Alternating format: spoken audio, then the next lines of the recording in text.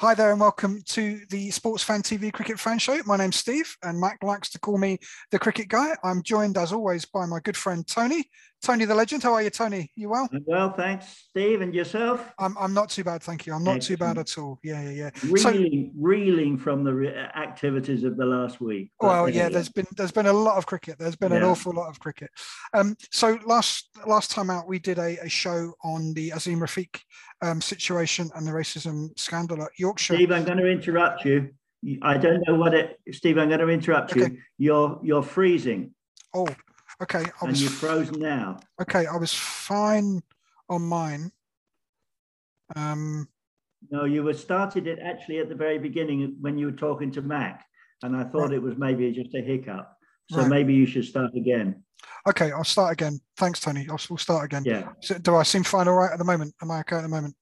Yes. Yeah. Okay. Right. We'll start that again. Okay, Mac. Forget that bit. We'll start again from here. Okay. Right. Hi there and welcome to the Sports Fan TV Cricket Fan Show. My name's Steve. Mac, our regular host and editor-in-chief of this channel, likes to call me the Cricket Guy. And I'm joined, as I very often am, by my good friend Tony, who we like to call the Legend. Good evening, Tony. How are you? I'm well, thank you, Steve. And yourself? Yeah, I'm not bad at all, thank you. Not bad at all. As you say, reeling from the amount of cricket to talk about this week. Last time out, we spoke about the Azim Rafiq situation at Yorkshire and the way that had been handled, and we gave our views on that. And thank you so much for some of the comments we've had back on that on the various social channels.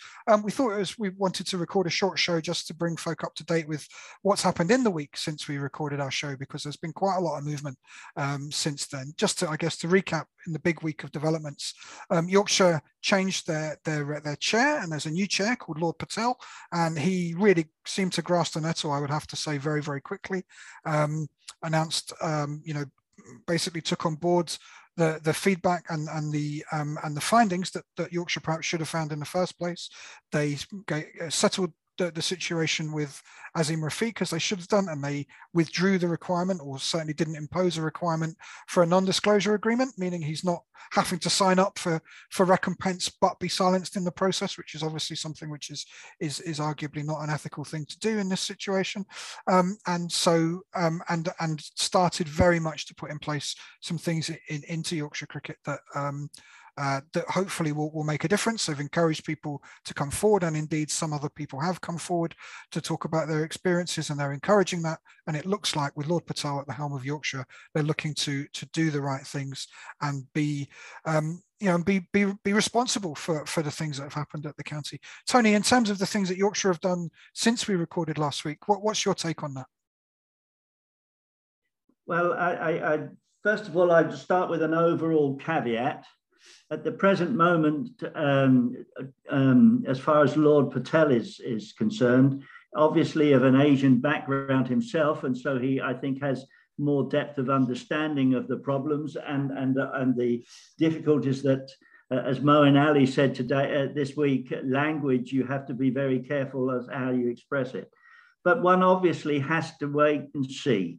There's such a history here. I'm not skeptical, no. I'm prepared to give Yorkshire the benefit of the doubt that the broom has been swept, however reluctantly, that the floor is pretty clean. So many people have fallen by the wayside. Moxon, I see, is off with stress-related illness. That's right, Mike Moxon, I think, one of the executives and a former player, former England batsman. Mickey Arthur, the CEO, has gone today. Mm-hmm. I have to say, I still have this feeling that, okay, it's a bit like a game of Jenga. Once the crucial brick was removed, the whole edifice began to crumble. And also, as you say, some other people came out emboldened by the situation and three more Asian players came out and gave quotes and examples of how they've been treated. So I think we still have not got to the bottom of this, and there is more yet to come. Two questions I would ask. I'm beginning to wonder, especially with the use of the term by the independent report, that the language used was friendly banter. when everybody that I have met, whatever their background, is outside Yorkshire, certainly thinks it was anything but banter. And it was hurtful, offensive, and should have been called. They should have been called to book before. My second doubt is I'm looking a bit critically at the ECB. It has taken them a year and 3 months really to take any positive action, and rather than sort of shall we say leaning heavily on Yorkshire to produce results, they've nudged their elbow a bit. Okay, when they realized that the edifice was about to crumble, they then came out and suspended Yorkshire from having international cricket and what have you. But to me, yet the ECB have got to show more positivity. They've got to, in my mind, inquire into how wide in English cricket is this problem. More's got to be done, because I would be surprised, although I saw Moeen Ali say that he has not experienced any of this in his cricket career. But I cannot believe that there aren't other problems. And as you told me off air, Gloucestershire and Sid Lawrence was another case, and Gloucestershire handled it expeditiously and well. So I'm looking at the ECB to show their firmness and the right approach in this matter. Yeah, just to give a bit more detail on that Sid Lawrence and Gloucestershire stuff. So Mark Butcher, the former England batter and now Sky commentator, did an excellent short documentary series called, I think it's called You Guys Are History, which is a history of black cricketers playing for England. And in that, Sid Lawrence, who was played for England and Gloucestershire, referred to some of the situations he was in, the language that was used and the attitudes that he faced when he first went into the Gloucestershire dressing room. And as a result of that being broadcast, Gloucestershire addressed that with him, and certainly from what I've seen, seemed to take ownership of that and responsibility for that.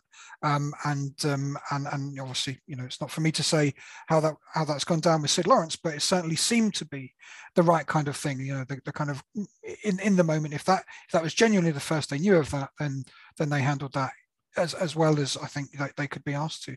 And similarly, also I've seen this week on social media, Surrey put out statements pretty much saying, we don't, I'm paraphrasing, of course, we have no knowledge of anything like this happening at Surrey, but if anyone's had an experience, then we would like to know about it, and we would want to put, do take steps to make sure we put that right, which I think is again a good thing to do. And I think this is what's interesting.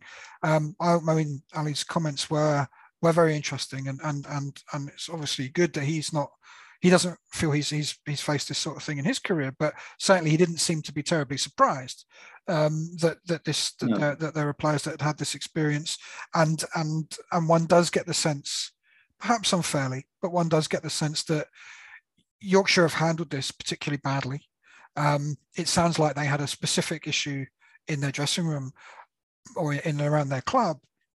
However, it would be remarkable if there weren't other instances in other counties that also similarly needed perhaps a disinfectant of sunlight and a little bit of responsibility being taken by various counties. That would be they each need, I think, then to be facing their members and to be assuring their members that they've done everything that they can to make sure that they don't have these similar problematic instances in the recent past in their dressing rooms, God forbid, in the present in their dressing rooms. So I think this is a point of reflection for English cricket and county cricket. I think it behoves every county to take this as a moment to reflect and to make sure that they're taking the kind of steps that they can at the moment. I think there's still some pain to go through yet for Yorkshire. Certainly, as we say, Martin Moxon has taken a leave of absence due to stress. I'm not surprised. Gale, the coach, I think, has stepped down. I'm not sure if it's suspended. It's suspended, yes. Yeah. Obviously, Gary Ballance in the dressing room has come out and effectively fronted up to being the player or one of the players who used the offensive language towards Asim Rafiq. He maintained it was banter between what as he considered them to be best mates. I think like yourself, every comment I've seen about the use of such language is that it's never used. It cannot be used as banter because of its associations. And if he was supposedly best mates, then he should have been very well aware of the dangers of using what he may have considered banter to be generous to him. But the thing is, now we have to have what lessons can be learned, and I think that there must be disciplinary action taken against not just Yorkshire, but some of the players if they are shown to have been disrespectful and racist in their comments. I don't think it's good enough to say, tut, tut, tut, we're putting it all right now. We've got a new chairman. How good are we? We've dismissed everybody, and then hoping that the water will all wash away under the bridge. I don't think that's enough. I think that there must be certain, shall we say, disciplinary action taken. That I think is, again, and I come back to the ECB, because I think such disciplinary action should be taken in a broader context than Yorkshire itself as a county. And thus the ECB should make it clear that they are intending, once all this is finished, to take disciplinary action against those that are but I won't use the word proven, but found to have exceeded the bounds of racism. Yeah, and of course the other probably big story that came out in the week was Michael Vaughan, saying that he was named in the report personally for comments that he has been reported as having said, which of course he denies having said. There are, to my knowledge, at least 2 players that have a different version of events. And that, of course, given Vaughan's status as a former England captain, very high profile media commentator, BBC podcasts and all this sort of thing, clearly that's hugely serious matter, and it will be interesting to see how that plays out as well. It's very interesting, and the BBC already dropped him from their the presentation of the last programme. Yes, indeed. Poppers and Vaughan podcast. He was left out. So we wait to see. He's taken what I would consider to be a typical Michael Vaughan approach to this. He's meeting it head on, and time will tell. But as you say, it's significant, I feel, that not one, but 2 other players as well have come out. So that's last, sorry, Tony, go on. So I was going to say, and at last the report has been made public. And of course now there are going to be questions about actually, in reality, even though it was a firm of lawyers, how independent was this report? We'll have to wait and see.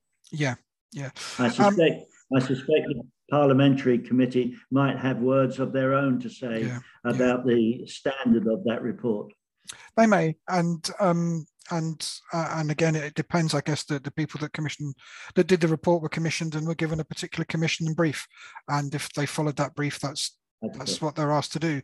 I think yes, you and I, I'm sure, have plenty of experience of the terms of reference of the report determine in many cases the tenor of the report's findings. Perhaps, or certainly the areas which are in and out of scope is very often the crucial factor. But it remains to be seen, as you say. And I think this is a good place to kind of tie it up, Tony. We've got the Department of Culture, Media and Sport, which is the Westminster government's kind of ministry, which is responsible for sport and sporting governance.